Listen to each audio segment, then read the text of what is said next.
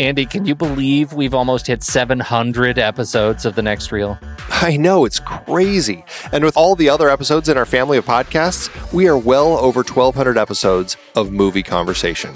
It's really pretty amazing that we've gotten to have these in-depth movie chats every week for over a decade now. And we couldn't have done it without our loyal community of film fans. Their support over the years has meant so much. For sure.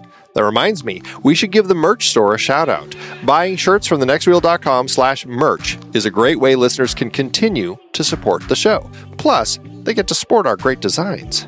Absolutely. I think sometimes folks forget we have a variety of shirts, mugs, phone cases, and more available. In fact, a great place to start is with a shirt sporting the Next Reel's logo. We also have that classic Fast Times Spicoli Surf School tee, or the weirdly popular Rusty's European Tour shirt. The one from National Lampoon's European Vacation. Why is that so popular? Search me, but we have sold a ridiculous number of those. I guess there are a lot of Rustys taking trips to Europe? We're always adding new designs based on movies we've covered, like our brand new design for a streetcar named Desire, featuring a streetcar named Desire. So if you want to rep your love of TNR and films, head to thenextreel.com/merch. Every purchase helps us continue to have these weekly in-depth conversations. So visit thenextreel.com/merch today. And as always, thanks for listening and being a part of the Next Reel community. We've got lots more great movie chats coming your way. We wanted to take a moment to thank you for your continued support over the years. It's hard to believe that we've been having weekly, in-depth discussions about movies since 2011. That's right, 12 years and counting. Producing this show is a labor of love for us, but it does require a lot of time and effort each week. If you enjoy our podcast and would love to help keep it going, there are some easy ways you can show your support. One is by using our Originals page to shop for the original source material that movies we've discussed were based on. That's right. In Season 1 alone, we covered 13 films adapted from books or plays, from Charlie Kaufman's adaptation to David Fincher adaptations like Fight Club. In Season 2, we covered even more, like Powell and Pressburger's The Red Shoes and The African Queen from our series about legendary cinematographer Jack Cardiff. We can't forget about the 4 Jason Bourne movies we talked about. Love those movies. Well, the original trilogy, at least. For our Richard D. Zanuck series, we did Jaws, Rush, Big Fish, and more. And for our horror series, we talked about John Carpenter's The Thing, which was adapted from Who Goes There? We did our first great car chase series with movies like Bullet, The French Connection, and Drive. And for the holidays, we did Preston Sturges's Christmas in July. We had a great John Huston series with adaptations like The Maltese Falcon and The Treasure of the Sierra Madre. And for our baseball series, Moneyball with Brad Pitt. Have I told you lately how much I love that movie? Yeah, I think you have. Plus, our Magician series and Heist film series had adaptations as well. Tons of page-to-screen gems. Listeners can find the details and links to the original material at thenextreel.com/originals. Every book, play, or movie you buy through our links helps support the show, and it's no extra cost to you. So dive in and get your next read today. thenextreel.com/originals has all the films adapted from other sources that not only we have covered, but all of the shows on the Next Reel family of podcasts. Check it out and get reading. Support the show and build your reading list. It's a win-win. Head to thenextreel.com/originals.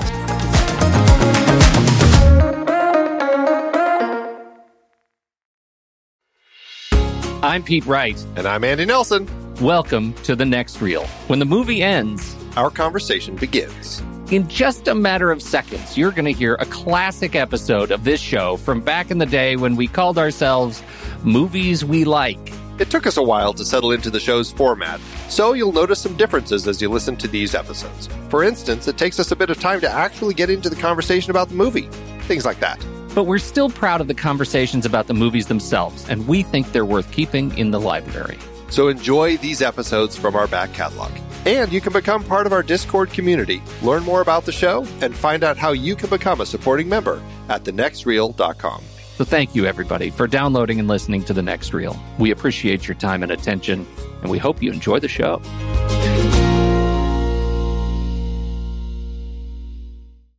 I'm breathing the ready juice. Do you breathe juice? You don't breathe juice. That doesn't make any sense. That's very abyss of you. I'm putting on the ready helmet to suck in the ready juice. I'm going to take a dive in the ready sea. That's right. What are you listening to over there? I'm watching the Small Apartments trailer again. It's I can't get enough of it. It's really good. It freaks me out just as much as I enjoy it. I'm afraid of it. Oh, man. It seriously looks like just the strangest movie.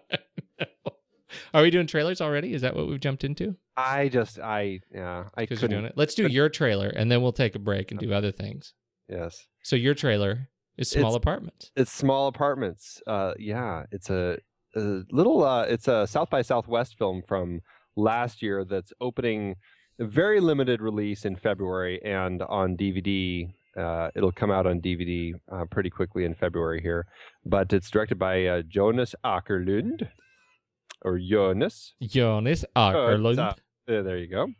And it looks just wacky. It looks so strange. I don't even know what to make of it. But yeah, I'm curious. Could you give from the trailer? Could you give a little synopsis of it?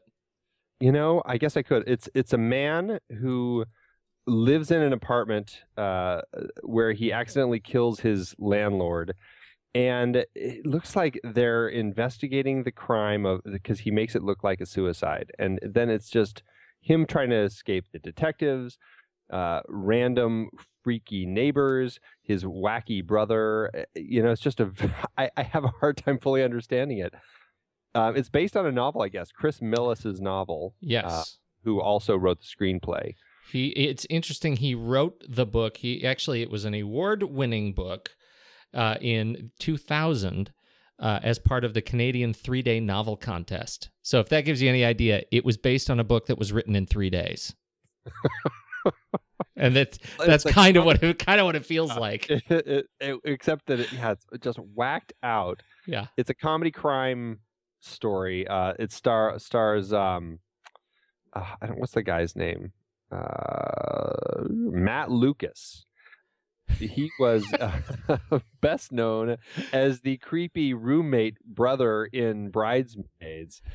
He played Gil, the male roommate that had the sister played by Rebel Wilson, who's also in this film. And let me tell you, Rebel Wilson, I cannot get enough of her humor.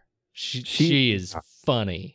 She reminds me a lot. She's like a female version of Chris Farley is what she reminds me of. Yeah. She really has that kind of that comedy, that just sensibility and everything. But yeah, they're in it. Juno Temple, Billy Crystal, Dolph Lundgren makes in his appearance. It's like a motivational speaker. Yeah, it totally looks like Patrick Swayze's appearance in I'm blanking on the what's the movie? My brain is not with it today. The one that he was in, the Donnie Darko. There it is. Oh, yes. This is Dolph Lundgren's turn as that sort of role. James Caan, Peter Stormare, Johnny Knoxville playing Tommy Balls. Also known as Johnny Knoxville. Just can't wait. So it looks great. Saffron Burrows, Amanda Plummer. Rosie Perez. I'm very excited about it. It's going to be a really interesting film. I'm very much looking forward to seeing the crazy antics that go on in this one. I'm very excited. Because if it's anything like the trailer, I mean, this is a guy who plays, I don't even know what that instrument is. What do you call that thing? The giant elephant tusk used as a horn? Yeah, that's right. The thing that a Swedish goat herder on a mountaintop uses. Yes. I don't even know what they would use it for. Calling their goats? I don't know. Yes, I'm sure that it's a goat calling kind of a thing. Goats, I think, are known to respond to long, low wails. I'm not sure if you knew that. I'm not surprised that you knew, though. Yeah, I'm quite experienced in goat herderology. Anyway. Yeah. Yes. Welcome to the show, everybody. We're doing things out of order, but I think we should. Let's see. So welcome to the show. This is the Next Reel. We spoil movies terribly. And tonight is no exception. Oh, and tonight it may actually be an exceptional exception because it is so current. Unless you've seen it twice already. like half the people here. So we are. It is. I usually don't feel a lot of guilt or remorse about spoiling a movie that's 60 years old, but you should know going in. We're doing Zero Dark 30 tonight, the final in our current run of Catherine A. Bigelow films. He says, implying incorrectly that we'll be going back to early Catherine Bigelow films for any reason whatsoever.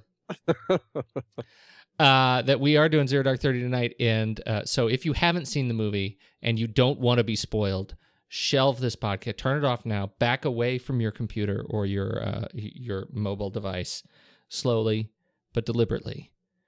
Don't lose eye contact, or because it can sense your fear. And come back to it after you've seen the movie. That's what we're asking you to do. But not yet. Wait until Pete talks about his trailer. Yeah. But first, find us on the website at thenextreel.com or facebook.com/thenextreel. You can like us to receive updates on, and we post all the time over there. We post links to news stories and trailers that we like and all that kind of stuff. You can also catch the trailers that we discuss on the film in addition to the rest of our weekly trailer dump on the website, thenextreel.com/blog. And we highly, strongly encourage you to give us a call at 657-201-7335, 657-201-REEL, the heart of Anaheim, and leave us a message, and we might just play it on the air. You can also write us at the show at thenextreel.com. Look at all the great ways you can get a hold of us. And obviously, you can find us on the Twitter at Soda Creek Film for Andy and at Pete Wright for me. And as always, if you're listening to the show on iTunes, which we know most of you already are, if you're listening to the show on the website or Facebook, we sure appreciate it if you head over to iTunes and leave us a nice 5-star review and a comment. We sure appreciate those. And they absolutely help other people to discover the show. Definitely. I think that's it. Did I catch everything? You caught absolutely everything. I love it. All right. Now my trailer. Can we do my trailer? I cannot wait. I'm a little scared of your trailer. But no, honestly, I'm torn because I've got the two trailers that I wanted to talk about. One of them, they both are novel. Okay, so I'm gonna do the more novel of the two. I will suggest strongly that you go to thenextreel.com/blog and catch the trailer of Girls Against Boys because awesome. But I'm going to talk about The Power of Few, the film that is coming, The Power of Few. It is a film by writer-director Leone Marucci. Leone Marucci is an American filmmaker and probably doesn't say his own name with that kind of an accent. But the reason... But does Jonas Åkerlund... Jonas Åkerlund... our apologies go out to both Jonas and to Leone Marucci. Their names just beg it. They beg for it. So The Power of Few, I think, is interesting. I found the trailer. I enjoyed the trailer. I like the trailer. I'm interested in the film for other reasons, however. This film, are you familiar with this film? Do you know about the genesis of this film, Andrew? I do not know about the genesis of this film. Please tell me more. In 2006... Leone Marucci and his producing partner, Koryanka Kilcher. There's an apostrophe like right in the middle of Koryanka's name. And so who knows how I'm doing that. They started this project, thepowerofew.com, where they posted footage from the film over the course of 3 years. And Kilcher had written an online editing tool, or at least had published an online editing tool, and they would put up dailies, and people would edit the film. So literally tens of thousands of people, I think at this point, have actually participated in the editing and production of this film, The Power of Few. And so they took all of those kind of suggestions and clips and snippets And they put them together in this final film. So there are a lot of people who are eagerly looking forward to the release of this film to see kind of if their handiwork made it into the movie. It looks like an interesting film. It stars Christopher Walken, Christian Slater, Kilcher, Anthony Anderson, Jesse Bradford, and the actress with possibly my favorite name in Hollywood working right now, Moon Bloodgood. Nikki Whalen, Devin Gearhart, Juvenile, and more. It looks like a really interesting film. Online casting, online editing, and a global audience. It's amazing put for it a together. film with that sort of type of filmmaking that it got the cast that it did. I that's the thing that sticks out to me as well. The fact that in particular Christopher Walken and Christian Slater are in this film, and I don't know what that says about it. Either they just they made a horrible mistake and they signed a contract. Well, Christopher Walken is in almost anything he Yeah. gets offered. He was in right. Balls of Fury after all. So. That's true. That's an excellent point. And Christian Slater, he's always looking to get hired by anyone, I think. Well, I think you're too hard on these guys these days. I Lovingly. think the thing is, hard on I because I enjoy both of them. I enjoy both of them and everything they do. I think it's unfortunate Christian Slater's television career tends to stutter every time he gets in a series, because I like that. I like watching that dude. Same thing with Christopher Walken. I enjoy watching that dude move on, and he plays just a complete yahoo in this film. Apparently, it's the way it's put together. It's a time bending thing. It's sort of a memento kind of a thing, and so.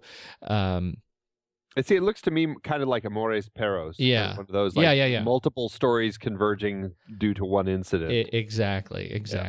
It's all about the karma. So, yeah, I'm pretty stoked about this one. Yeah. So, it'll be interesting to watch. Leone Marucci. It doesn't have any release date yet that I see, but no, it looks like you are in Russia. Yeah. I see June 27th in Russia, but in Russia. Well, February 9th in Berlin. Okay. At the EFM Berlin, February 9th at 4:40 p.m. and February 11th in Potsdamer Platz. So if you're there, you should check out this film. And Leone Marucci will actually, apparently, I believe, he'll be there. Fantastic. So, for our German listeners, yeah, there you have it. So there are two trailers. So we'll post those on the thing. You should go check them out. What else do you want to talk about? Do you have any other news? Do we want to do? Is it time to acknowledge the big film news of the week, or are we going to just weave that into our conversation? Let's acknowledge it real quick. You just don't want to pretend like it didn't happen. No, I can't. It'll just be sitting there. It'll be looming over us. The big elephant in the room. And the people who know will know, and they'll either think we're idiots for not acknowledging it, or that we're trying to institute a cover up. Mm-hmm. It could be a cover up. All right, you say it. So the Oscar nominations are out, everybody. Did you feel a cold wind just blew through? Yeah, I found a really interesting site. Actually, it's not that interesting. It's a site we refer to all the time. Way to set it up. I know, but they did an interesting little statistic: the Oscar nominees ranked by gross. Because we just can't stop talking about budgets over here. Totally. Now this ranks every film that was nominated for an Oscar. So what do you think is the film that has grossed more than any other Oscar nominee in 2012? Well, I'm wow. Any nominee for any category. Oh, any nominee for any category, not just Best Picture. Not just Best Picture. See, I'm going back through. I'm trying to think of when these things were actually released. Well, I'll give you a hint. It begins with an A, and it ends with Avengers. Nice. Yeah, it grossed $1.514 billion globally. Oh man. Yeah, only Skyfall's just behind it, and it's it did receive a few more nominations than the Avengers, but it's Yeah. creeping up 1 point. It's just at 1 billion. At the other end of the list, we have some of the documentaries. In fact, most of the documentaries are at the bottom. I was okay.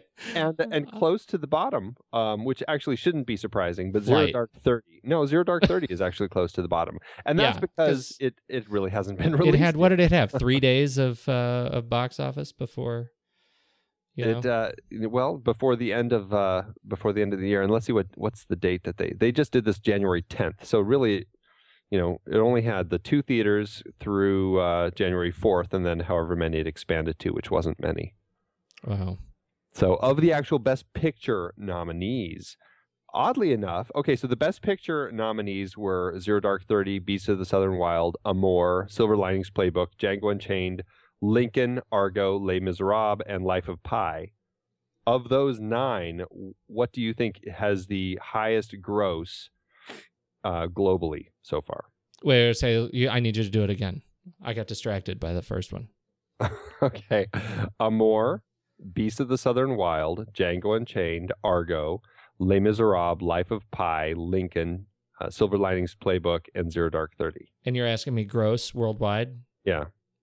I just pull a number out of my nether places? No. I don't want you to pull a number. Which of those 9 films of the Best Picture nominees do you think has made more money globally? Oh,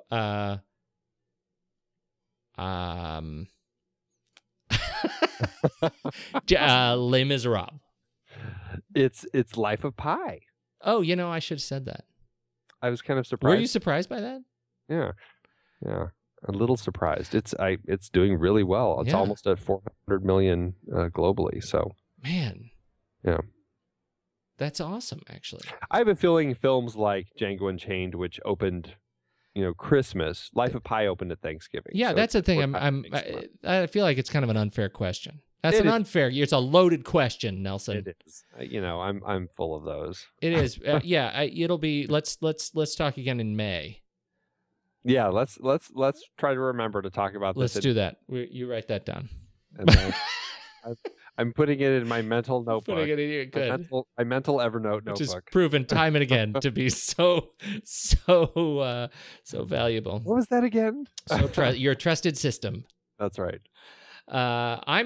Let's see. So generally, how did you feel about the nominees? I mean, who do you feel got hosed the most? I was actually pretty pleased with the Best Picture nominees. I haven't seen Amour, so I can't speak to that one. I think I've only seen 1 or 2 of Michael Haneke's films, and they're definitely cold films, a little harder to watch. Mm-hmm. But I hear great things about it. I'm looking forward to seeing it one of these days. As far as like actual Best Picture nominees, I would have liked to see The Impossible in there. I liked that one quite a bit, or The Master. I think those 2 for Best Picture, I would have wanted to see some love. And for Best Director, I have to say I think Catherine Bigelow really should have been a nominee in there. I really liked Beasts of the Southern Wild. I'm not sure if I would have picked Zeitlin as a Best Director nominee. But it's a hard thing to judge. It's interesting that neither Argo, Ben Affleck's directing for Argo, nor Catherine Bigelow's for this were nominated for Best Director, and those are the 2 kind of the political films of the year. Yeah. So telling. I liked that Joaquin Phoenix got a Best Actor nod for The Master. However. I am also disappointed that it didn't get nominated for Best Picture. I think that's too bad. And I was a little bummed that John Hawkes didn't get nominated for Best Actor for The Sessions. Oh, for The Sessions, yeah. Terrific. Yeah. Let's see. Actress.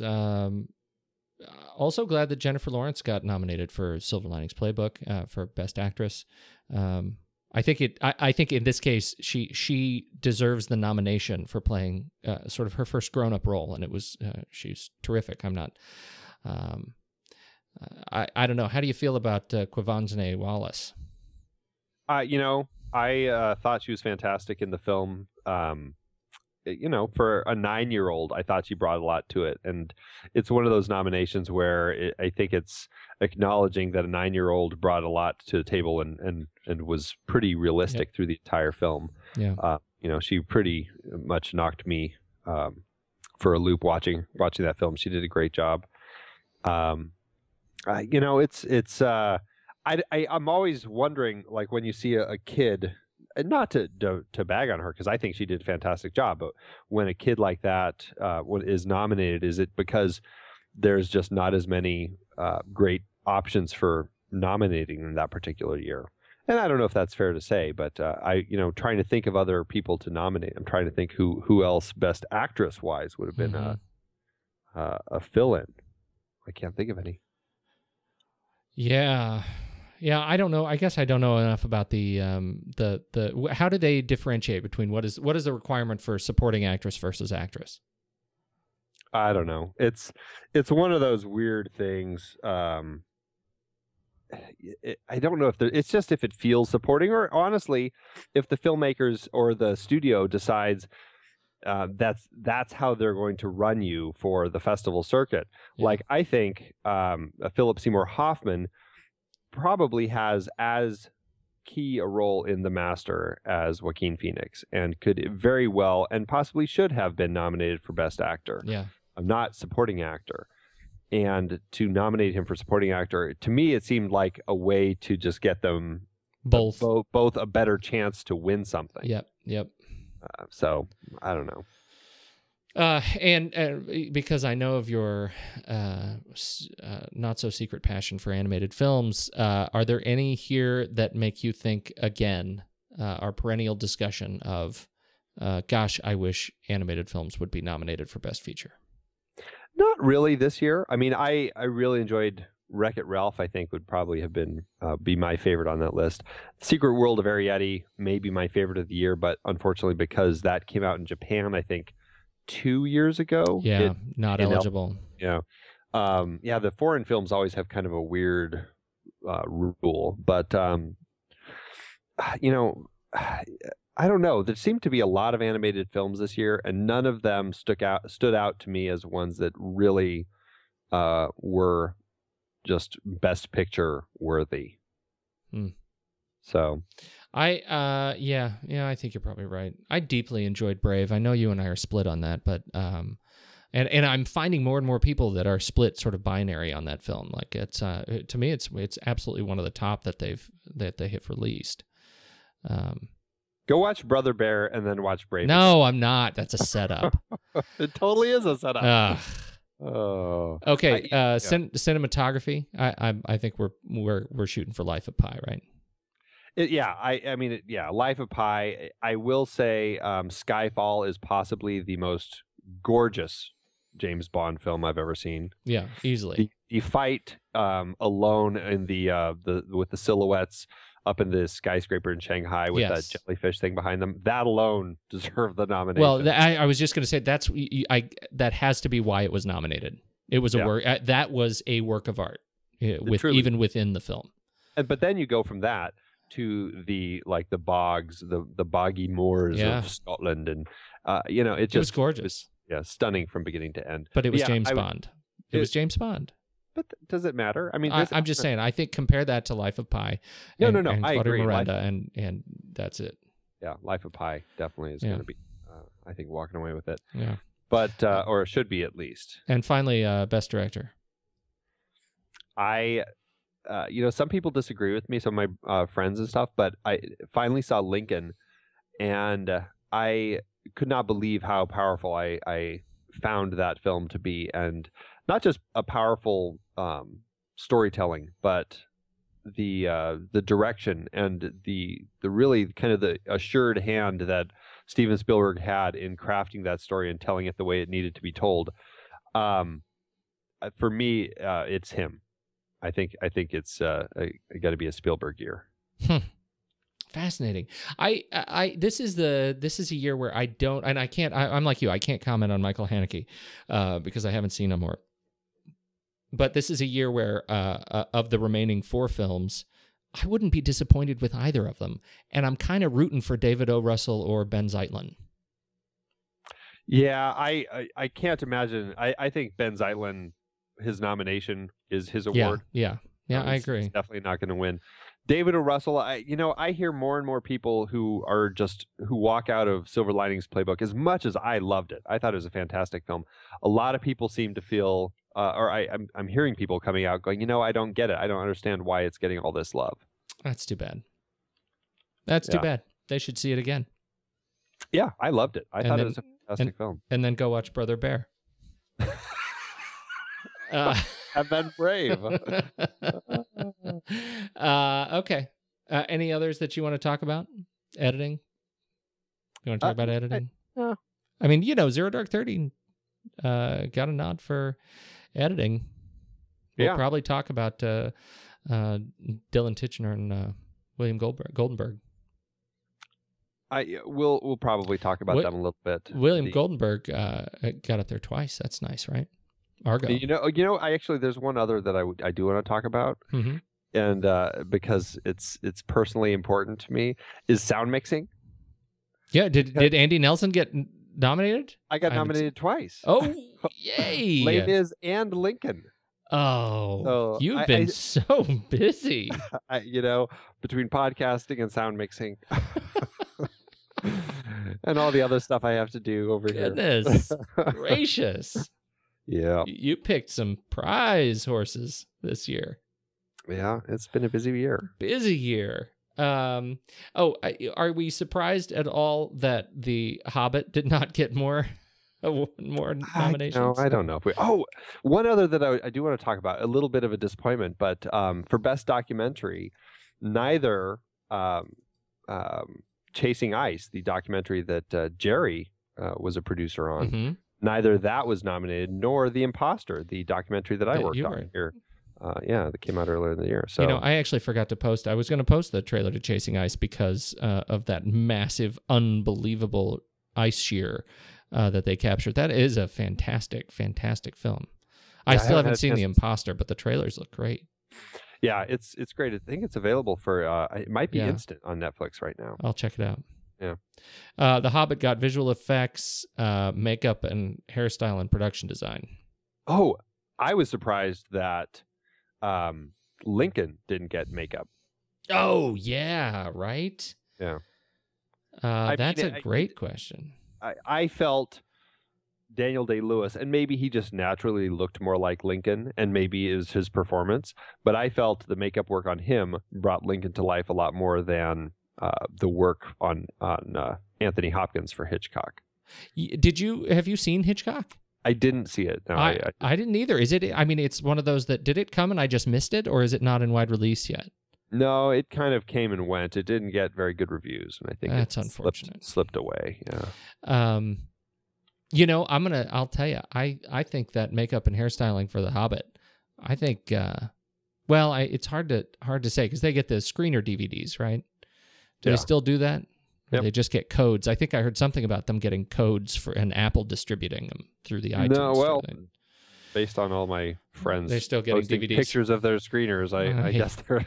I loathe your friends. So I wonder. I was thinking about. I wonder what the impact is of the multiple visual styles of The Hobbit on its nomination cycle this year. Yeah, because I wonder how many people were tainted by their theater experience in some way, so interesting.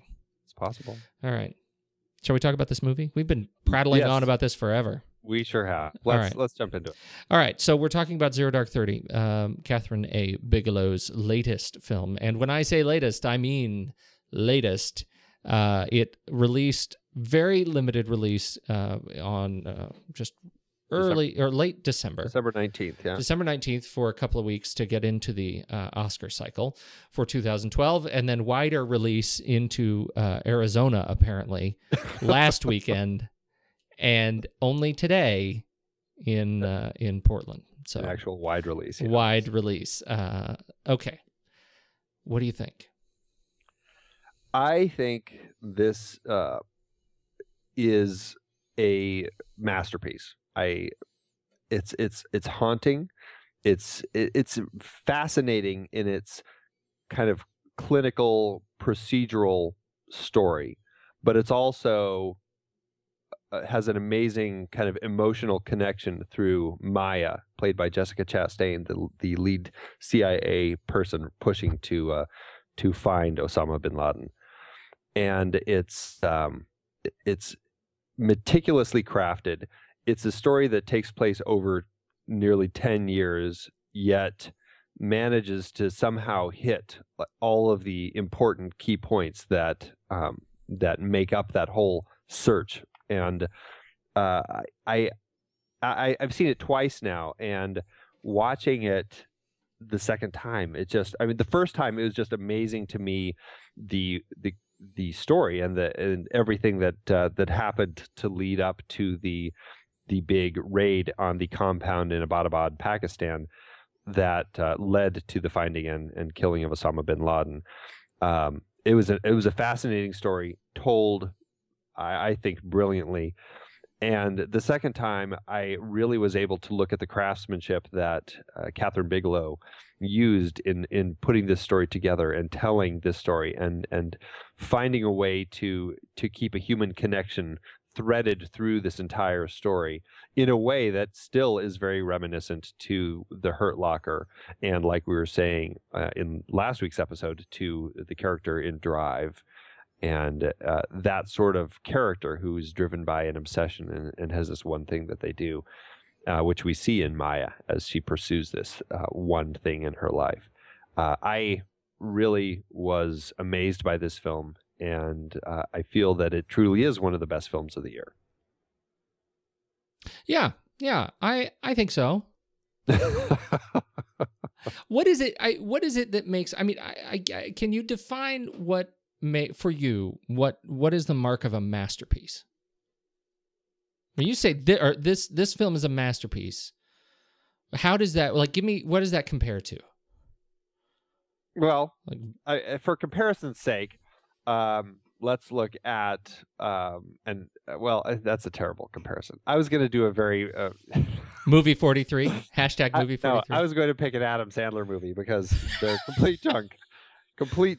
That's definitely not a masterpiece. It's it's a film that can be rewatched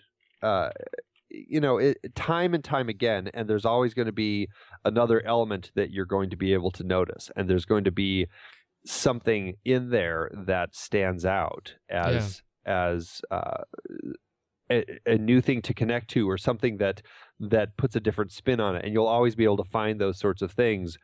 And also the craftsmanship and the attention that somebody puts into it to give it the detail that it needs to tell the story accurately and well. The trick with a film is knowing, not just a film, a story is knowing where to cut a scene and when to move to the next scene. I think it was Tolstoy who said it's all about the most important element of a story isn't the characters, isn't the plot, it's the transitions. It's knowing when to go from one thing to the next, and telling a story that takes place over 10 years. And Mark Boal gets a lot of credit for this too, for writing this based on all the interviews that he did with people who were involved, trying to find the elements and the pieces to put into this film that runs 2 hours and 45 minutes or so, in order to make it solid all the way through without slowing down or feeling like it's bogged down or going off on tangents that don't get resolved, is an immense task. And I think that they did it in a masterful way. It shows that these are master craftsmen putting a work of art together that depicts this monumental manhunt that happened in the last, just in this century, since we've been around since 2000 hit. Yeah. Okay. So I don't want it to come. I don't want my sort of subdued response to in any way insinuate that I did not like this movie. really, I quite enjoyed this film, and I was very moved by it in places. I was moved in places I didn't expect to be moved, and I'm speaking of sequences of the film. There, I found myself. I think it's one of those films that suffers a little bit from the general gravity of the subject matter. That there are some big, sort of big dramatic shoes to fill when you're trying to tell the story of Osama bin Laden so soon after it occurred.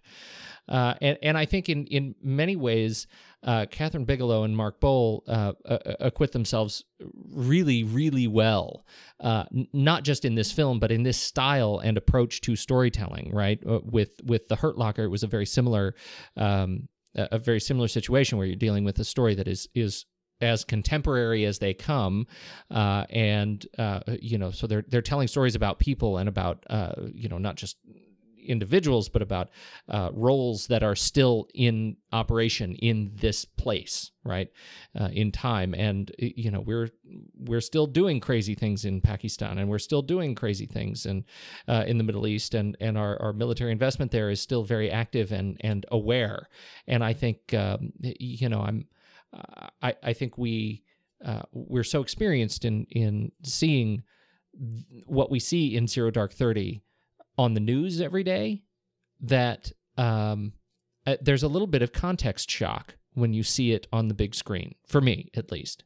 That it was that connection to reality was in this film as clear as I think I've ever experienced. Yeah. In I think a positive way.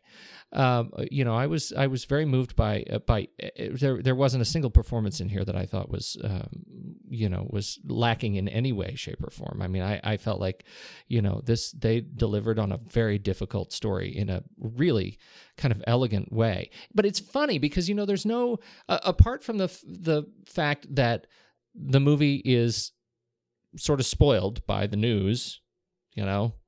The news spoiled the end of this movie. We kind of know where it goes. But that's like saying Apollo 13 was spoiled because we knew that they made it back. Totally spoiled. I didn't know that. They totally spoiled that for me. But what you said earlier really is the point. Is that I think as a result of the general spoilage of the story, this becomes suddenly a character piece. And I think that in reading some of the reviews after after I saw the movie, I think that's what's missing in the reviews that I've read. People get caught up in the torture, and we'll have to talk about that. And people get caught up in the reality. What is it? It's the same thing as The Hurt Locker. Did it really happen like this? This is insane. Nobody would do X, Y, Z this ABC way. But what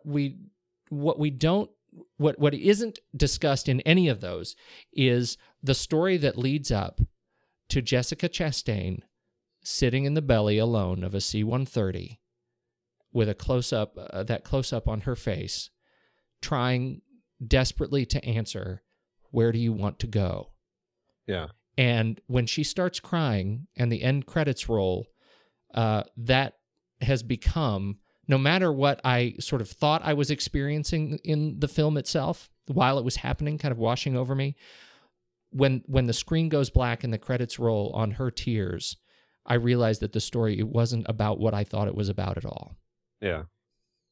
That's I know I just rambled a lot there, and I apologize for that, but I think it's really very fresh for me right now, and I'm still trying to kind of absorb it, and I found that made the movie a vastly more powerful experience than a lot of the, as you say, the sort of artistry and artifice of the construction of the film, which was also good, but I think really so much of this comes down to Chastain and what she was able to. Unbelievably nuanced performance in an unbelievably sort of bullied story. Yeah. So it's fascinating because I think that you get so much about her character that is not said in this film. You get these senses of, a person who really doesn't have friends, a person who, there are signs that she has some sort of a family, but you don't ever hear about it. I don't even know if it seems it's probably like she's an aunt to like a sibling's kids or something like that. Right. Because there's one point where you see like a little drawing a kid drew hanging on her wall, but that's it. And you don't get these direct connections in the story. It's just these little hints at the fact that there is a person there. But really what we see is this is a person who, this is her life. This is what everything really is for her. And she says when she's talking to Leon Panetta, when they're sitting in the cafeteria at the CIA headquarters, he said, she was recruited straight out of high school, which first of all, that's, Sarmento and I were talking about that. Why, that is strange. Is that the sort of person that you want to know? Somebody who's recruited straight out of high school into the CIA? Like what did they do in a high school that led the CIA to draft them? I don't know. But says, they that's that rang true to me. I mean, the CIA was recruiting in our college fairs in high school. College fairs. No. When I was a senior, they were at our college fairs in high school. I gotcha. Yeah. I was picturing like a sports scout, like scouting where they're just following you. And they're sitting. Let's sitting in the back of your Arabic class in college, high school. She's the one. Who is that old man in the wide brim hat with the microphone? Oh, that's just a CIA scout, honey. The scouts are on campus today. Who's that man dressed as a tree? That's awesome. Yeah. But she says in that meeting, he says, what else have you worked on? She says, nothing. This is all I've worked on since I've been here. She is driven. She is focused. This is it. And I find that last moment with her so heartbreaking for a couple reasons. One, because she accomplished everything she's been setting out to do since she's been at the CIA. Get Osama bin Laden. Yeah. And that's it. And now she just is, it's like, it's like almost like her life has ended. She has no idea what to do with herself anymore. And at the same time, I think it's also a reflection looking back on all of the things that she had to go through in order to get to this point. Torture, seeing her friend get killed, nearly getting killed herself several times, people all around the world getting killed by terrorists, just horrible stuff that had to go on in order for this moment to happen. That paired with her just being lost, I think it's an amazing moment, and it's a powerful character portrait that really drives this film all the way through. And when you see that last moment, it really rings true, like you were saying, what the story is really about here. When she is, she's eating lunch at the CIA, right? And James Gandolfini comes and sits down as Gandolfini plays Leon Panetta, and he sits down next to her or across from her, and he says, "How's the food?" Well, it's all right. And he says, "What else have you done for us since you've worked at the CIA?" And she says, you've seen it twice. You probably remember it better than I do. But she says twice, nothing else. I've done nothing else. Right. Than look for bin Laden. And I thought that's one of those cases where I think the delivery and the sort of double meaning of that nuanced sort of her approach to that character and how she delivered that line, I think ends up really sort of a bookend to those final tears, which is, as you say, she spent the substantive point of her life. She, trained and became an agent, and now it's over as a result of the fact that her entire career has been devoted to the assassination of this one person. Yeah. The other thing, I don't know, tell me if it's too early to start talking about this, but I want to talk about the torture stuff.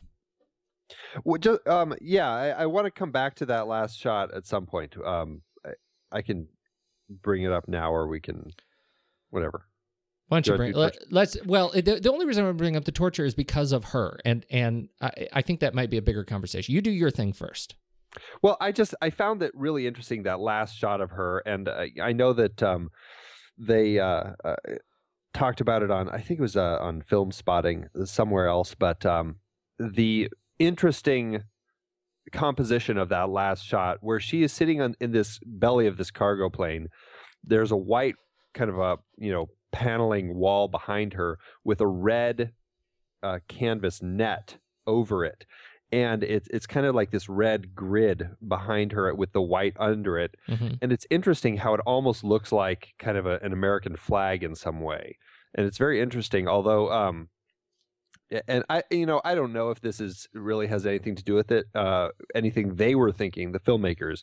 There's no blue as far as like the red, white, and blue flag.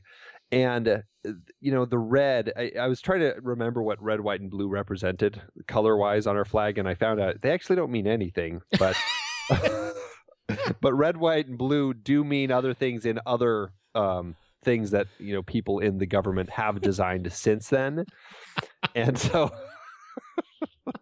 Do tell. Let's talk about some of those things. So red... There's a cashmere. There's a certain cashmere wall it's like the seal. coating. It's like the presidential seal. Okay. They're like very presidential, or very, very devoted people to the country who have whole websites about like the colors and the flags and everything. Yes. So they filled me in. Every one of them said the colors on the flags mean nothing. So I feel pretty confident that I can say that and not be wrong. But they do mean other things in other things like the presidential seal and things like that. And they always are using the same colors, red, white, and blue. So red represents valor and hardiness, and white is purity and innocence. Blue is vigilance, perseverance, and justice. And so it's interesting that justice isn't represented. Valor and hardiness is, this net over the wall of purity and innocence, which, I think is kind of interesting. And then she's sitting in front of it and she's crying. And again, I have no idea. One could make an argument that because she was crying, she was blue, which in this case means melancholia. That's right. I don't know what it is, but all I can say is I see some college kids' paper written about the colors in the last shot of this film one of these days. That's awesome. So that's my little thing. I like it. That little last little shot. But deviation.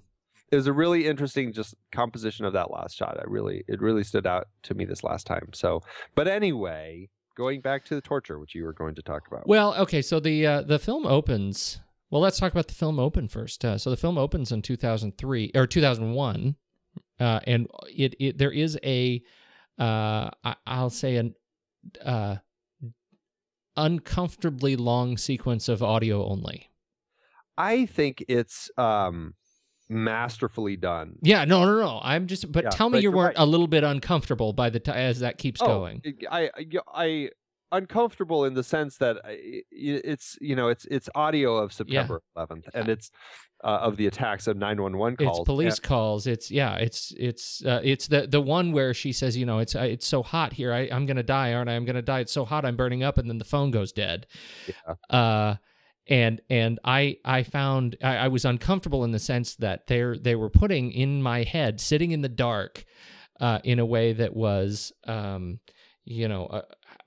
incredibly powerfully manipulative filmmaking in this case, to put me in that frame of where we were in 2001, right? But and I would say manipulative, but not in a way that is done with poor taste. Or, I think... Well, that's the argument, though. That is the argument, that if we're talking about manipulative, it had the other side of that coin is that she was manipulating us in a way that was a little bit ham-handed. I don't necessarily feel that way, but I can see how that case could be made. Yeah, I think it was... people have likened this film to a police procedural. And, like they've said, in order to have a police procedural, you need to have the crime in order to follow it.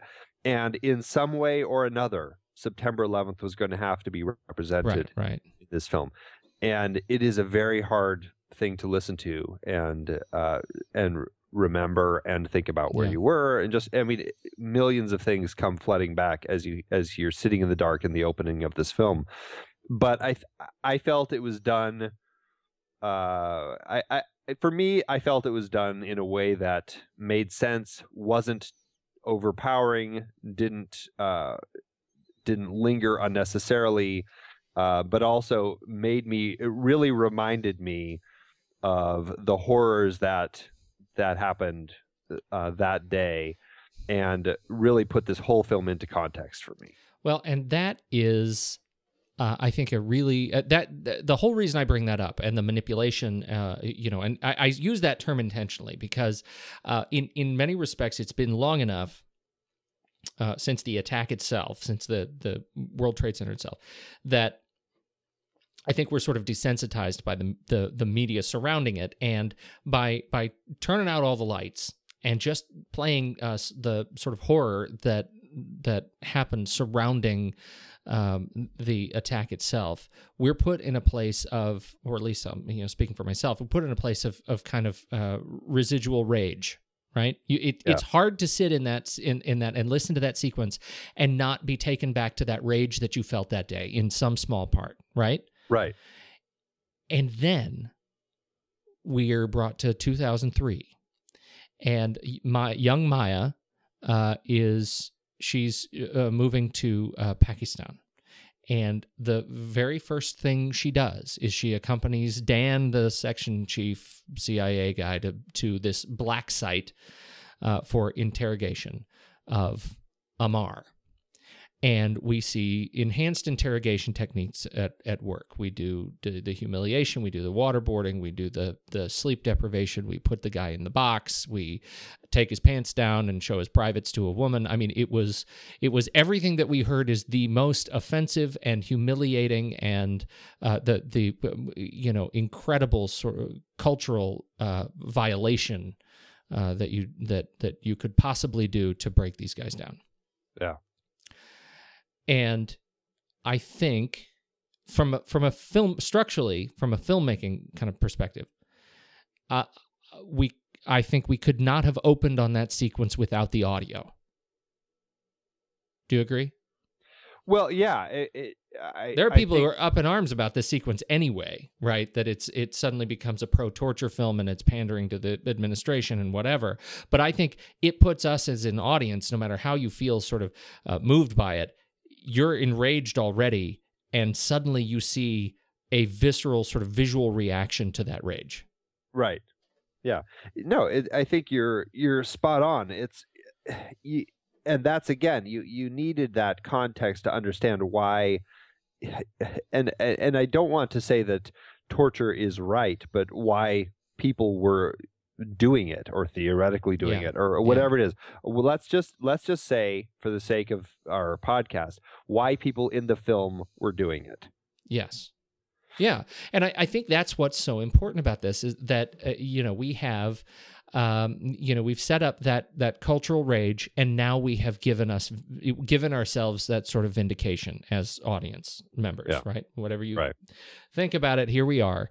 And now we get to deal with sort of the ethical and moral implications of what we did. Right. Right. And, I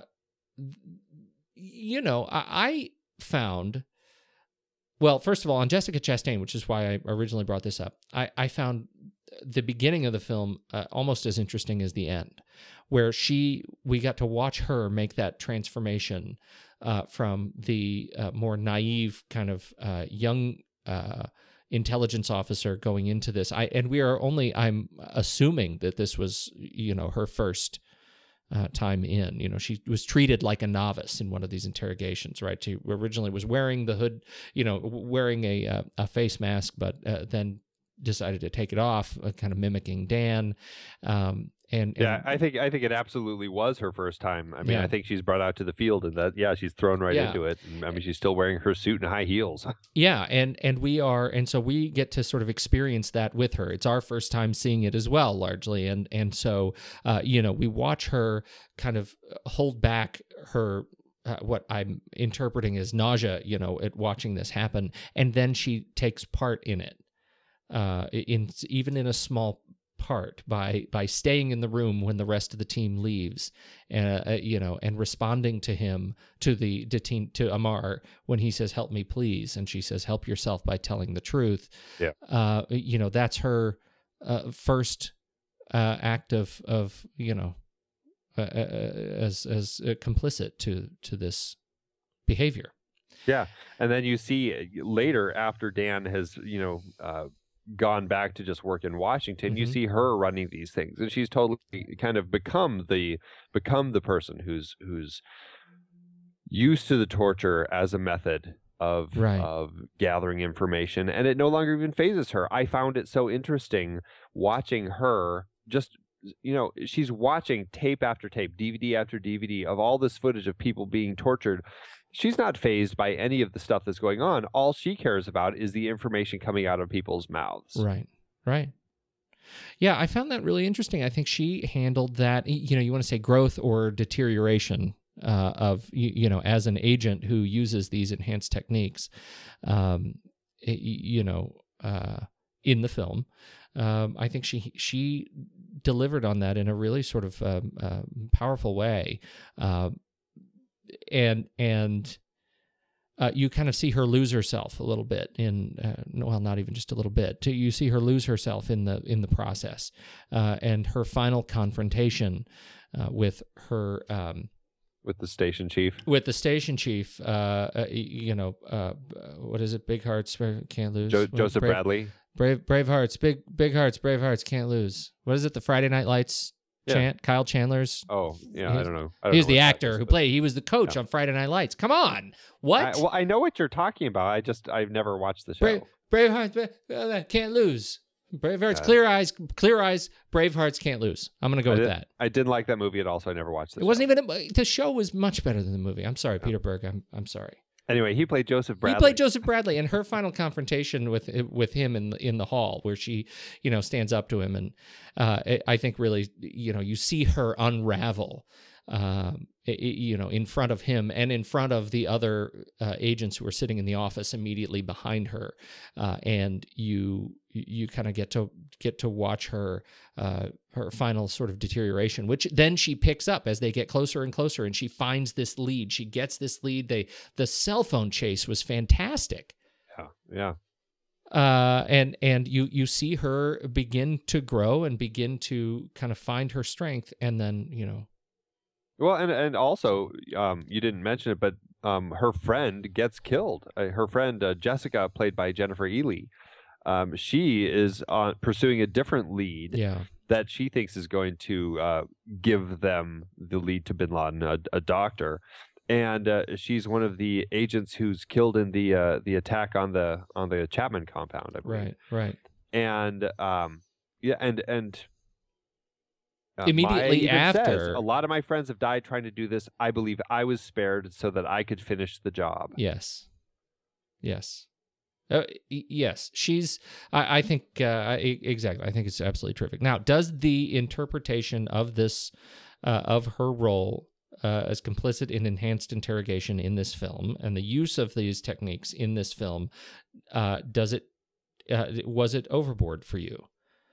No, I don't think so. I think, I mean, there's so much going on about the torture, not just the way that torture was depicted in the film, but how did they get, or, they can't be portraying this because it didn't really happen. And there's so many stories about it. There's also a lot of people up in arms because of the film critic at the Guardian, who came out, bashing the film before he had even seen the movie, because of the way that they were depicting torture and everything. There's so much stuff going on about torture in this film, but what I found interesting is Catherine Bigelow, when she, I believe, it was the New York Film Critics Circle, when she accepted her award for that, she said, "Depiction is not endorsement." Right. And if it was, no artist could ever portray inhumane practices, no author could ever write about them, and no filmmaker could ever delve into the naughty subjects of our time. Naughty, Knotty, not, you've been bad. Mm-hmm. But, and I think that's that is very true. It's like, just because a filmmaker is, or any storyteller is depicting something, does not mean that they're endorsing it. It doesn't mean that she's pro-torture and she's saying the only reason we got bin Laden is because of this torture, and she's become a Bush apologist and all this sort of stuff. I mean, there's so much talk about this going on. I found the fascinating thing about all of the torture scenes going on in this film is, for me, it just was like this horrible insight into what people are willing to do in order to get information from people. And it just it opened my eyes, whether it really happened or not, you know, because there are people who say it never happened. There are people who say it definitely happened. In the film it happens. And I find that the lengths that people go to and the loss of humanity people suffer in order to, solve a crime like stopping bin Laden, it's frightening to me. Frankly, it's really horrifying that people go to these lengths to get answers to things. In some cases, maybe it did help us solve this crime and get bin Laden. In that case, maybe it was worth it. But at what cost? How many other people had to get hurt? Not just the people who are getting tortured, but also the psychological destruction that happens on the people doing the torturing. Yeah. I think Dan definitely suffered. He's like, I can't do this anymore. I've seen way too many, naked men, or whatever he says. I mean, he says it in a very playful way, but you can tell that torturing people for so long has definitely taken a toll on him. By the end of the film, it's clear that whether Maya is at a loss for what to do with her life now, or she's reflecting on everything that she's had to do to get to this point, she is an affected woman. Yes.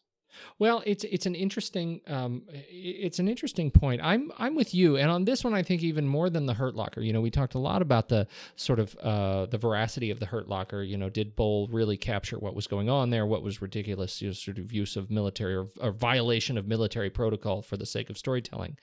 And you're starting to hear a little bit about that for this movie, but most of it is around the inclusion of this. Most of the hubbub is about the inclusion of the interrogation techniques, because there are so many people. If it did happen, there are a lot of people who sort of have their hands in it that are still real people and still in office in many cases. But I think David Denby of The New Yorker has it right when he says this: do such scenes hurt the movie? Not as art. They are expertly done without flinching from the horror of the acts and without exploitation. But they damage the movie as an alleged authentic account. Bigelow and Bol, the team behind The Hurt Locker, want to claim the authority of fact and the freedom of fiction at the same time, and the contradiction mars an ambitious project. That, I think, is the real sort of contradiction that we're dealing with in this case. And the fact that you already in this conversation have had to say a number of times, did it happen, did it not happen, whatever, it happened in the movie, is a sort of, what's the word? It's like you're having to acknowledge that fact that Bigelow and Bol have already said it's part documentary and part fiction, and you can't do both of those things at the same time on a topic such as this. Well, yeah, and that's definitely true. I feel like I don't know how to interpret that, because I want to say, I firmly believe Mark Bol did his research, sat with people, and I'm sure he talked to people who told him about waterboarding and all the torture that they did. Yeah. I'm sure they talked to people, because I personally believe that they probably did this sort of stuff. I do too. I don't feel like people who are saying that they didn't. Anyway, I don't want to get into political. This stuff doesn't just come out of thin air. This kind of the specifics that it just doesn't come out of thin air. But the thing that I feel like that when Bigelow and Bol are talking about the fact versus the fiction, in my head, I'm feeling like they're talking about the fact is the facts of things happening, like the waterboarding, like the insane amount of detail that they put into making the raid on the compound as close to time accurate as they possibly could. All that sort of stuff is what I see as the fact. The freedom of fiction, for me, when they say that, is creating this character Maya, who they based on a real character, but obviously they had to fictionalize her. They had to fictionalize the whole idea of her being this dogged person, because they couldn't really come out and say who this person was. They were not allowed to, probably for many reasons, actually say who this woman was. And so they had to invent a character. In fact, they probably had to invent a number of characters. Well, they did, but see, look at the content. Look at the conflict, in the dramatic conflict when, or in the popular cultural conflict that we have when we have admittedly invented, based on true but fictionalized characters in Maya and Dan sitting across from very real characters, Leon Panetta and others. Like that creates an excuse. It's like a license to complain about the thing not being real. And I think that's my point. It's unfortunate that construct exists, because I'm with you. I believe that the elements did occur. Now, whether they occurred when and where they occurred, whether or not the Bigelow team had access to classified information that they were not supposed to have access to, whatever that case, the film ends up portraying things that I personally believe happened in some way, shape, or form. Sure. And so anyhow, Yeah. So can we talk about the actual final scene, or do you want to say more about the other thing? No. I think that's it. Okay. Going into the final scene, though, I something that really struck me this time. Well, you start. You wanted to switch. So what were you going to say about the final scene? I was going to say there are, and no disrespect to our military. There really no disrespect. I was first of all really moved by the SEAL team, right? That just in general, the way they carried themselves together as actors and the military on screen. I was really moved by their humor and the intensity, and particularly the sensitivity. Once the guy who had actually shot bin Laden, realized what he had done. Like, I thought that was a great reaction. But man, they're not quiet. The whole time I'm thinking this is going to be so sneaky, and they have these super stealth, sneaky Area 51 helicopters, and what do? They practically land on the compound in the middle of the night and then crash one of the helicopters. I know. And then all they do is they sneak around on tiptoe and go up to doors and blow them up. Shh. They'll never know Execute. we're here. Boom. It was it was fun, but I did find it really interesting, and the thing that I found fascinating about it was, and this is what I was about to say before I let you talk about that. I didn't go where you thought I was going to go, did I? You definitely didn't. No. You definitely didn't. I found it really interesting how, and see here now I'm getting all serious again. Yeah, thanks. But it was interesting how. How messy the beginning of the film is. It just like the September 11th stuff, and how lost it was, and how it was a mess. It was just, nobody knew what was going on. It was chaos. And then you get to the end, and it's interesting how over those 10 years, how refined this search became, so that by the time the SEAL Team 6 was in the compound, it was so clinical, so procedural. It was like they had it mapped out, and the way that they moved, the way that they had everything planned, the way that they shot somebody, it was all like in such a refined way that it was almost like there was nothing wrong about it. Like they never took a misstep aside from crashing a helicopter, which was quite a misstep. But from then on, it's just like nonstop. These guys knew exactly every step they needed to take for this raid that they were doing. And it's amazing how this chaotic attack on us on September 11th led to this quiet, well, I say quiet, despite the explosions and gunshots and crashes and loud swooping helicopters. But for the most part, when they were moving around, it was very tiptoey, quiet, sneaky, whispering names and stuff like that. And how Osama. That was great. That was I mean, shouldn't have been laughing.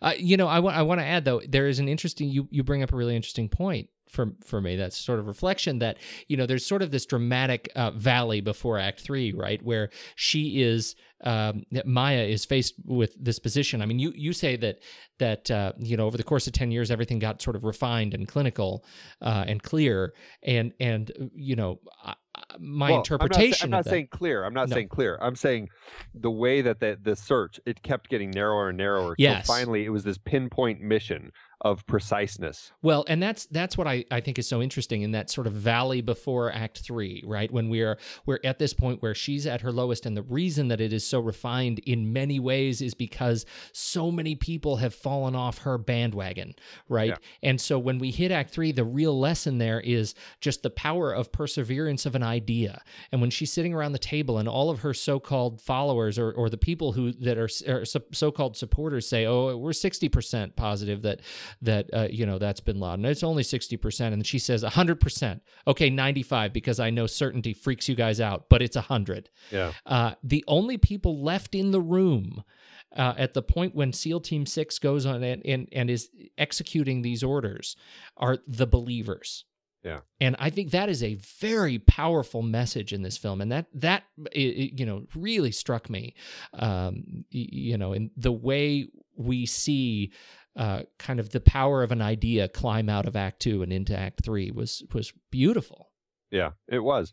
I also found it fascinating how, I mean, she had been, she kept marking on the window how many days it had been since they found the compound. And it was, I think it was close to 120 some days or something like that by the time they finally went in. But I found it so fascinating that after waiting all those days, I mean, here she is with the SEAL team. They're sitting around playing horseshoes. I mean, there's like nothing going on. Who knows how long they've been out at that base waiting to get a call. Mm-hmm. All of a sudden, out of nowhere, the call comes in, and less than 24 hours later, she's standing looking at a body bag with Osama's body in it. Yes. I mean, it's amazing. That's what I found really fascinating is all this waiting, all this just sitting around not doing anything without even realizing it. Less than 24 hours later, your whole thing's done. Yes. The power of that acceleration. It was really well portrayed. Yeah. All right. Well, I got that off my chest. I feel good about that. I need to see this movie again. You recommend a second viewing? Sounds like you got a lot more out of it. I did get a lot more out of it the second time. I really just found a lot more little bits and things. Something else that I caught the second time was how often she used reflections over the course of the film. And I'm not really sure what she was doing or what she was trying to say with her use of reflections, but man, there are reflections of people in windows, in mirrors, in picture frames, just all over the place. Mm-hmm. And I don't know if it's just because people taking a look at themselves and trying to, acknowledge what it is that they're having to do to get this guy, that sort of thing. I'm not really sure what she's trying to say. The most interesting one I found the second go around is I believe it's after she is trying to get information out of the I can't remember the guy's name, but one of the number 2 guys that they catch. They catch that guy, and she gets to interrogate him, and she's trying to get information, trying to get information from him, but she's not getting anything out of him. And it cuts to her in the bathroom, and she's just looking at the sink as she looks at herself in the mirror, and it cuts to her her reflection, but it's from a ways away, and it's a series of mirrors down all these sinks down this long bathroom. And so her reflection is broken up across all these mirrors. And it's just a fascinating reflection of her and how, she's just become almost just like, pieces of a person because she's just so focused on this pursuit. I really enjoyed the way that Bigelow incorporated reflections into it. I mean, it's very Spielbergian because Steven Spielberg loves his reflections. Oh, yes. He's always putting reflections in films. And watching it the second time and just see all those reflections, it really, I mean, that's the first thing I thought of was Steven Spielberg. But yeah, it's interesting. I'd like to watch it again now that I caught it and really kind of pay attention to when is she using them and what just happened, what is happening, why are they using it, and what's she trying to say. So it's interesting. A lot of stuff in here that really just shows a very smart filmmaker telling a tough tale. It is a tough tale, and I think it's an interesting perspective on war. I feel like in one sense, when we started killing each other, humans, for I don't know, you mean it food at the beginning of time? yeah, right in the beginning. We start killing each other. We start killing each other with our hands, right? And then suddenly we find a way to, to throw rocks and kill each other by throwing stuff and bows and arrows, and that makes it easier. And then so arrows and spears and slingshots and guns and everything that we do to kill each other gets further and further and further away from the sort of the inhumanity of killing one another with our hands, right? Of hurting one another with our hands. Yeah. And now we're in the era of modern warfare where we are now not only killing each other with we're killing each other with robots, and yet this film is about the era of modern warfare in which we still ask people to do horrible things to one another with their hands. And I think is, now that we've talked about this thing for an hour, I think that's the context shock I'm trying to really sort of deal with is that, she's telling a story that is complicated on so many levels, but much of it deals, for me about, with this idea that, of how ridiculous it is that we're still killing each other, with our hands. Yeah. At all. I mean, killing each other at all, but the fact that it what damage does it do, to us to be involved in this kind of a conflict. So, yeah. It's just horrible. It is horrible. And it is a beautiful, I think it's a beautiful film, talking about some really horrible things. Yeah. Well, Richard Corliss wrote a fantastic review of it in Time. And he had a great little line, which I think defines this and in context with The Hurt Locker. He says, in The Hurt Locker, Bigelow and Bull viewed the war on terror in a microcosm through the eyes of a trio of bomb diffusers in Iraq. Zero Dark 30 is a macrocosm. Instead of a Baghdad street where an IED could explode underfoot, Maya and her colleagues tread a minefield that stretches from Kabul to Times Square. Though it focuses on the determination and resilience of Maya, the film is a giant fresco, an imposing series of surgical strikes set in Pakistan, Afghanistan, Saudi Arabia, Kuwait, Poland, and the U.S.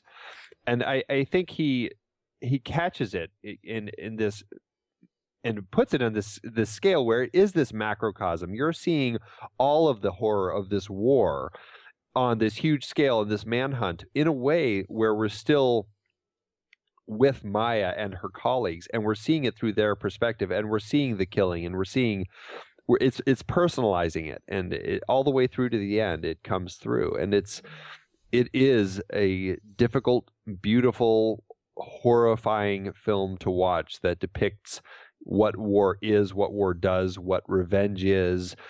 I mean, there's so many things that it's talking about in this film, and it's a fascinating film. It really is, and it opens your eyes to this story, but also what we do and how it really doesn't change. Yeah. Oh, heavy.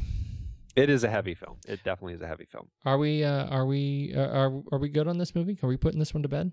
Well, I just want more? to say, do we have more? Oh, Pete. Of course, there's always more.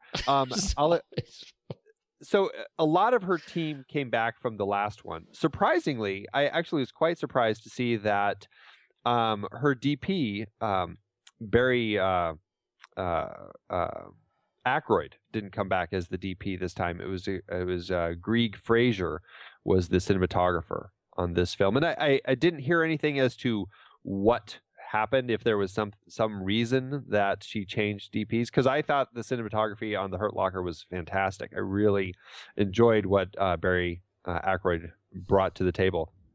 But Greg Fraser, or Grieg, however you say his name, he's Australian. He's recently been quite a busy boy. Killing Them Softly, Snow White and the Huntsman, yeah. Let Me In.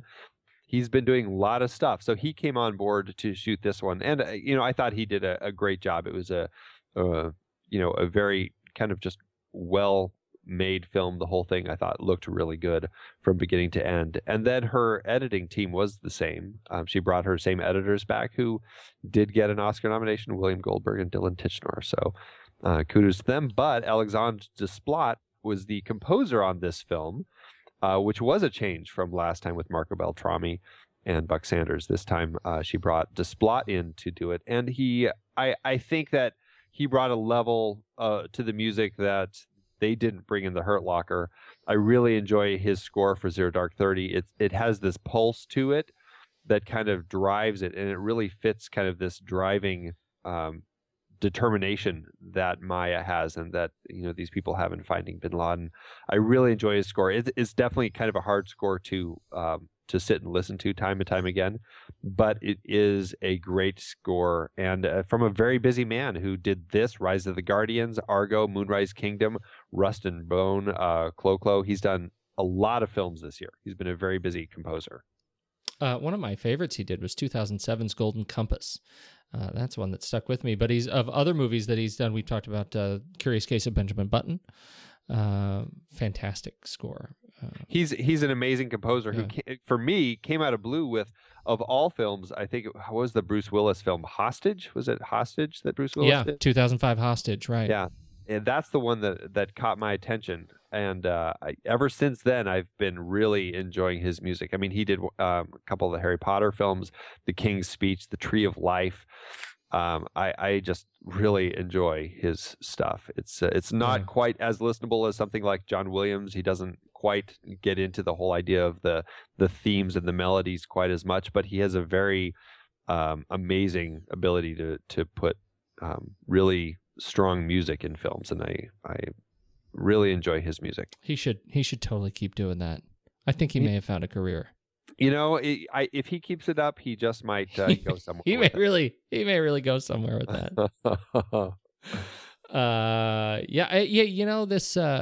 This Mark Bowl fellow. Did you notice he was his credit on this thing? He went from screenwriter and journalist to a Mark Bowles production. Yeah, they're partners. The whole Bigelow Bowl partnership is. It's going to be interesting to see what comes of this next. I don't know. I'm curious where they go from here. I've heard them say they want to do a prequel to this. I also heard them say they want to do. What was the other thing that they said they wanted to do? It was completely not related to this, which actually made it sound pretty interesting. And now I can't find it. I don't remember, but it was something completely different. So. Well, and on that trend of completely different, this wraps up so far our Bigelow series, and I think it just ends on such a high note. Coming from Strange Days, which was a deeply dissatisfying low, to The Hurt Locker, to this, she's, as we said last week, I get the impression that she is making films that are deeply important to her, and as such are becoming increasingly important films to watch. And I'm very satisfied with this film. Yeah, I'm very satisfied with this film, The Hurt Locker, and I'm very much looking forward to seeing where Kathryn Bigelow goes from here. Yeah. That's it. That's all I have. What are we doing next? Do you want to talk about it? Well, hold on. Oh, another thing? No, we got to do our flick chart. Oh God, man, I totally spaced on that. And we don't have budget. We're not going to talk about budget or anything like that. But maybe we can review that later because it's so new. I do. Well, we don't know how much it's made, but I do see that it cost about $40 million. With the rest of the budget, it looks like it got to about $52.5 million. So Cost wise, that's about what I have, but I have no idea. It's making a little bit of money so far, but it just opened wide as we're talking. People are seeing it. So, but yeah, let's rank it. Okay, go for it. This is gonna be another unfair one. It's gonna probably shoot right up to the top. Zero Dark 30 or Sweeney Todd, the Demon Barber of Fleet Street. Well, I would say Zero Dark 30. Yeah. Being John Malkovich. I hate Flickchart. Yeah. Okay. Yeah, this. Are we ranking on what are we going to watch more often, or what is the better film? See, I don't know. I would probably, as much as I appreciate everything going on in Zero Dark 30, because it's a masterpiece of a film. I already said. Yeah. But Being John Malkovich will end up in my my DVD player more frequently. I think so too. That's the film I find I talk about Being John Malkovich on a whole different set of merits. Yeah, but this is why Flickchart is fun. Although I am going to say, last week we put Hurt Locker at number 4 on Flickchart. Yeah. Zero Dark 30, I would put above the Hurt Locker. Yes, I would too. But now we're putting it below Being John Malkovich. Okay, all right, dude. Whatever. What's next? Serious work to do with this Flickchart. What's next? Adaptation. Zero Dark 30. Shaun of the Dead. Oh, Zero Dark 30. Although Shaun of the Dead will definitely be watched more. Joe versus the Volcano. I can't say it out loud because it would break my heart. It has to be Zero Dark 30. Yeah. Again, we're back to Being John Malkovich. What? We have to rank it again? Yeah. Why? Because it's gone the full cycle, and this is our last ranking. Oh. So are you saying now it should be Zero Dark 30? No, I'm not saying that. I'm just saying it's I don't know. In the little Flickchart world, it's to where it is. So we'll put Being John Malkovich. We stand by that. All right. So Zero Dark 30 is 17. That's a shame. See, we got we have some work to do. So what we've been talking about, this is an exceedingly long show, so I hope you're listening to it on triple speed. But what we're talking about is doing a behind the scenes episode where Andy and I just sit and re-rank all of our movies on Flickchart because we haven't really done that together, and that may be an epic 6-hour episode. But we're committed to doing the work. Whether or not we broadcast it is a whole different thing. So we'll see if that sticks. But it will be re-ranked, is what we're saying, right? We're going to re-rank. Yes. Sometime before the end of February. If you are anxious to listen to that, let us know. We'll make sure. If we don't post it, we'll make sure you get a copy. That's right. All right. That's good. So next week we're wrapping our Catherine Bigelow, and we are starting. We're continuing our John Huston. Right. We did one kind of with the African Queen as a part of our Jack Cardiff series last summer. Right. And now we're going to be jumping back in and getting back to some John Huston films. We're gonna talk about a number of those, and looking forward to it. Yeah, very much. We've got a nice spread of Huston films. We do. It's going to be fun. It's going to be very fun. All right. Well, I'm excited about it. It's been a good talk, Andrew. Wonderful, sir. Thank you for chatting, and I guess we'll be touching base next week. Yeah. Catch you next week. I've been podcasting since 2006. In that time, I've tried countless hosting platforms, but in August 2022, we switched to Transistor to power all of our shows here at True Story FM, and it's been a game changer. I love that Transistor allows unlimited podcasts and storage without extra charges. We can publish so much content, and we do. If you want to start up a podcast, do yourself a favor and host your show on Transistor. With their one-click publishing, you can get your new show onto all the major podcast directories effortlessly. And their website builder lets you quickly build custom sites for each show. The detailed analytics are invaluable too. You can access all kinds of listener data anytime. Oh, and the versatile players allow you to embed episodes anywhere to reach new listeners. Plus, the team behind Transistor is super responsive and keeps making the platform even better. After using countless hosting services over 15 plus years, Transistor has been, hands down, the best podcast partner for us. If you want a hosting platform to take all the worry out of getting your podcast out into the world, go to thenextreel.com/transistor and check it out. Support our show and support your own show by going to thenextreel.com/transistor. Start growing your podcast today.